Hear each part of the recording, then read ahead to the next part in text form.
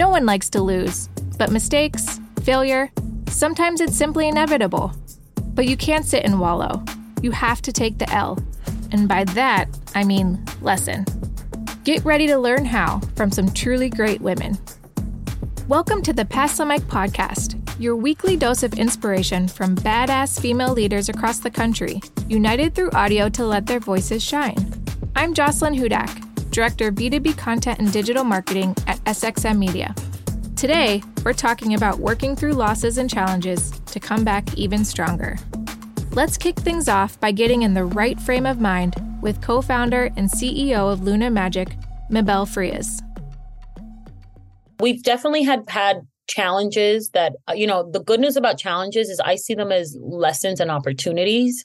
I don't think whether you decide to do your own business or go climb a corporate ladder, you will always be met with some level of learning opportunity or, you wish things could be a certain kind of way. So I don't think I see things as like, oh my God, woe is me. I see things of what am I meant to learn here? There's almost always a lesson there, some way you can improve or some way you can turn things around. Ty Wiggins, financial educator and founder of Debt Down, Assets Up, took an embarrassing situation and turned it into inspiration for her future. I was one of the many people who never had a personal finance class in college. My parents did their best with money, but didn't necessarily teach me what to do. And I find if you're not taught what to do actively, you may make mistakes and kind of figure things out. I think the turning point for me and what made me want to get into this is my husband and I just got married. We moved into our first apartment together kind of thing. Fancy. Yeah, I know. And I'm the money manager in the house. We weren't managing the money well. And there was a big orange notice on the door. It was a scare tactic, but I was like, holy crap, I'm so embarrassed, it can't be a thing. So I started looking into personal finance. I started doing more research and kind of bringing those ideas home. And then I got into a financial coaching firm where I was able to help people. And that was really impactful because they were on the journey and I was a little bit ahead of them, so they could kind of see the path that I was clearing for them. During 2020, the height of the pandemic, I was laid off from that organization and we were in the midst of house hunting and I had to kind of reset and everything like that. And then I started working at a mortgage company and I learned everything I needed to learn. I had fallen in love with real estate already, but part of me believed that wasn't going to be my life. Like, we live in New York, everything's so expensive. And me being able to close on a home, knowing where I'd come from financially, and everything I'd learned, I'm like, I can teach this to other people. So I launched, like I said, 2 years ago, and it's just been a blessing to be able to help people and to talk about this and to demystify an industry that is very opaque on purpose. When things go wrong, and let's be real, they will at some point, you have to focus on what you can control. That's a lesson Samantha Jacobson, Chief Strategy Officer at The Trade Desk, learned on the job. One small anecdote that comes to mind is about 10 years ago, I was working at a smaller size tech company and we had a meeting invite on the calendar with one of our partner organizations. And I was preparing what was going to be a really difficult conversation to have with the partner. And so I typed up a bunch of notes internally, kind of laying out exactly what our perspective was. And unintentionally, I appended those notes to the calendar invite, which also included the partner. And I know, a lot of people have had that moment of, oh my gosh, what did I just do? And so I immediately reached out to my boss at the time to let her know about my error. And she went into problem solve mode. So we reached out to the CTO as well as the head of IT to figure out if there was any way to unsend it. And unfortunately, there wasn't. And I, of course, took full responsibility. I went so far as to offer to resign. I felt so terrible about what had happened. And her response was, it's okay. Let's see how Thursday goes. And that's something that I will carry with me forever because it was a moment in time where I'd made an honest mistake and I felt horrible about it. But her reaction was so helpful. At the point, I think if I had been in her shoes, I probably would have piled on saying, oh my gosh, I can't believe you did that. Or what were you thinking? But she reacted so rationally and focused on what can we do to fix it? And outside of that, it's out of our control. And at the time, adding on wouldn't have made any sort of positive difference. It would have only made me feel worse. But she gave me so much grace in that moment. And so that's something that I really try to carry forward with me when I'm interacting with folks in different situations, to really focus on what can I control or what can they control, and how can I make sure that it's a positive teaching moment, but to not pile on unnecessarily, because to me, those are the real learning opportunities when we think about how we can improve going forward. I know exactly how Samantha felt in that moment. That pit in your stomach feeling is the absolute worst. But let's see how Thursday goes is a great mantra to live by.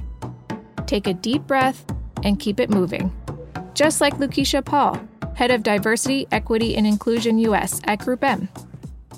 When faced with an obstacle, find a creative workaround.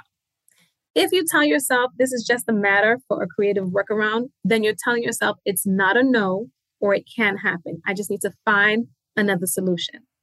I've learned that from day one when I told you about the opposition to roll out required unconscious biases.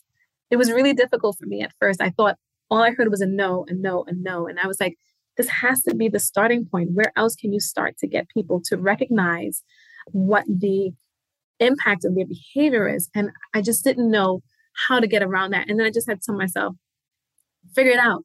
I want this to happen. This is going to happen. It may not happen this way, but I'm going to try to figure out another solution that it can come to pass. So I just keep in my mind creative workarounds. That's so much more positive than just complete no. Turn lemons into lemonade, or in this case, failure into opportunity. Leslie Miller, U.S. lead for Dove and Dove Men Plus Care at Unilever, shares how to pivot quick.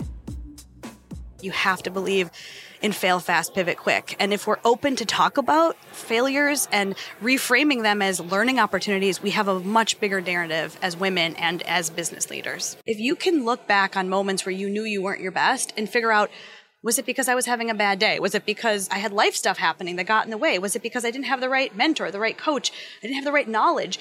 Figure out why. And once you figure out why, it prepares you so much better for the next time. But that doesn't always mean you move on and ignore the mistake entirely. Some, like Jenna Berg, the VP of Brand Marketing for Motel 6 and Studio 6 at G6 Hospitality, take the opportunity to test, learn, and evolve. Fail better is really the thing that I always try to live by.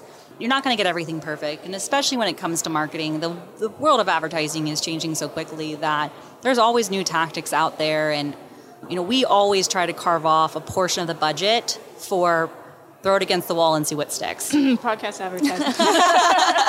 Yeah. Right? Because what you don't know or learn, you're not going to learn until you try things. And we always have a test and learn and evolving mindset when it comes to advertising and making sure that, we're testing audiences, we're testing creative, we're testing medium to make sure that we have the most efficient mix for us and that we are truly driving the best results for the campaigns that we choose to run. No matter how you handle failure, the most important thing to do is to do something. Letting fear of failure immobilize you just isn't an option. Take it from Mindy Kaplan, VP of Innovation at MediaMint. I think the biggest thing I can recommend to anyone is just getting out of your comfort zone. And that's where I think all the magic is.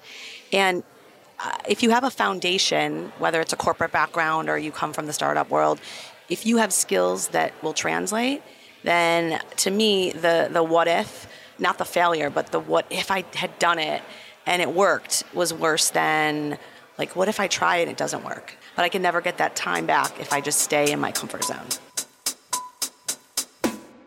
They always say there's no rainbow without rain. And for Hala Taha, the creator of the Young and Profiting podcast, there's no success without some learning from our mistakes.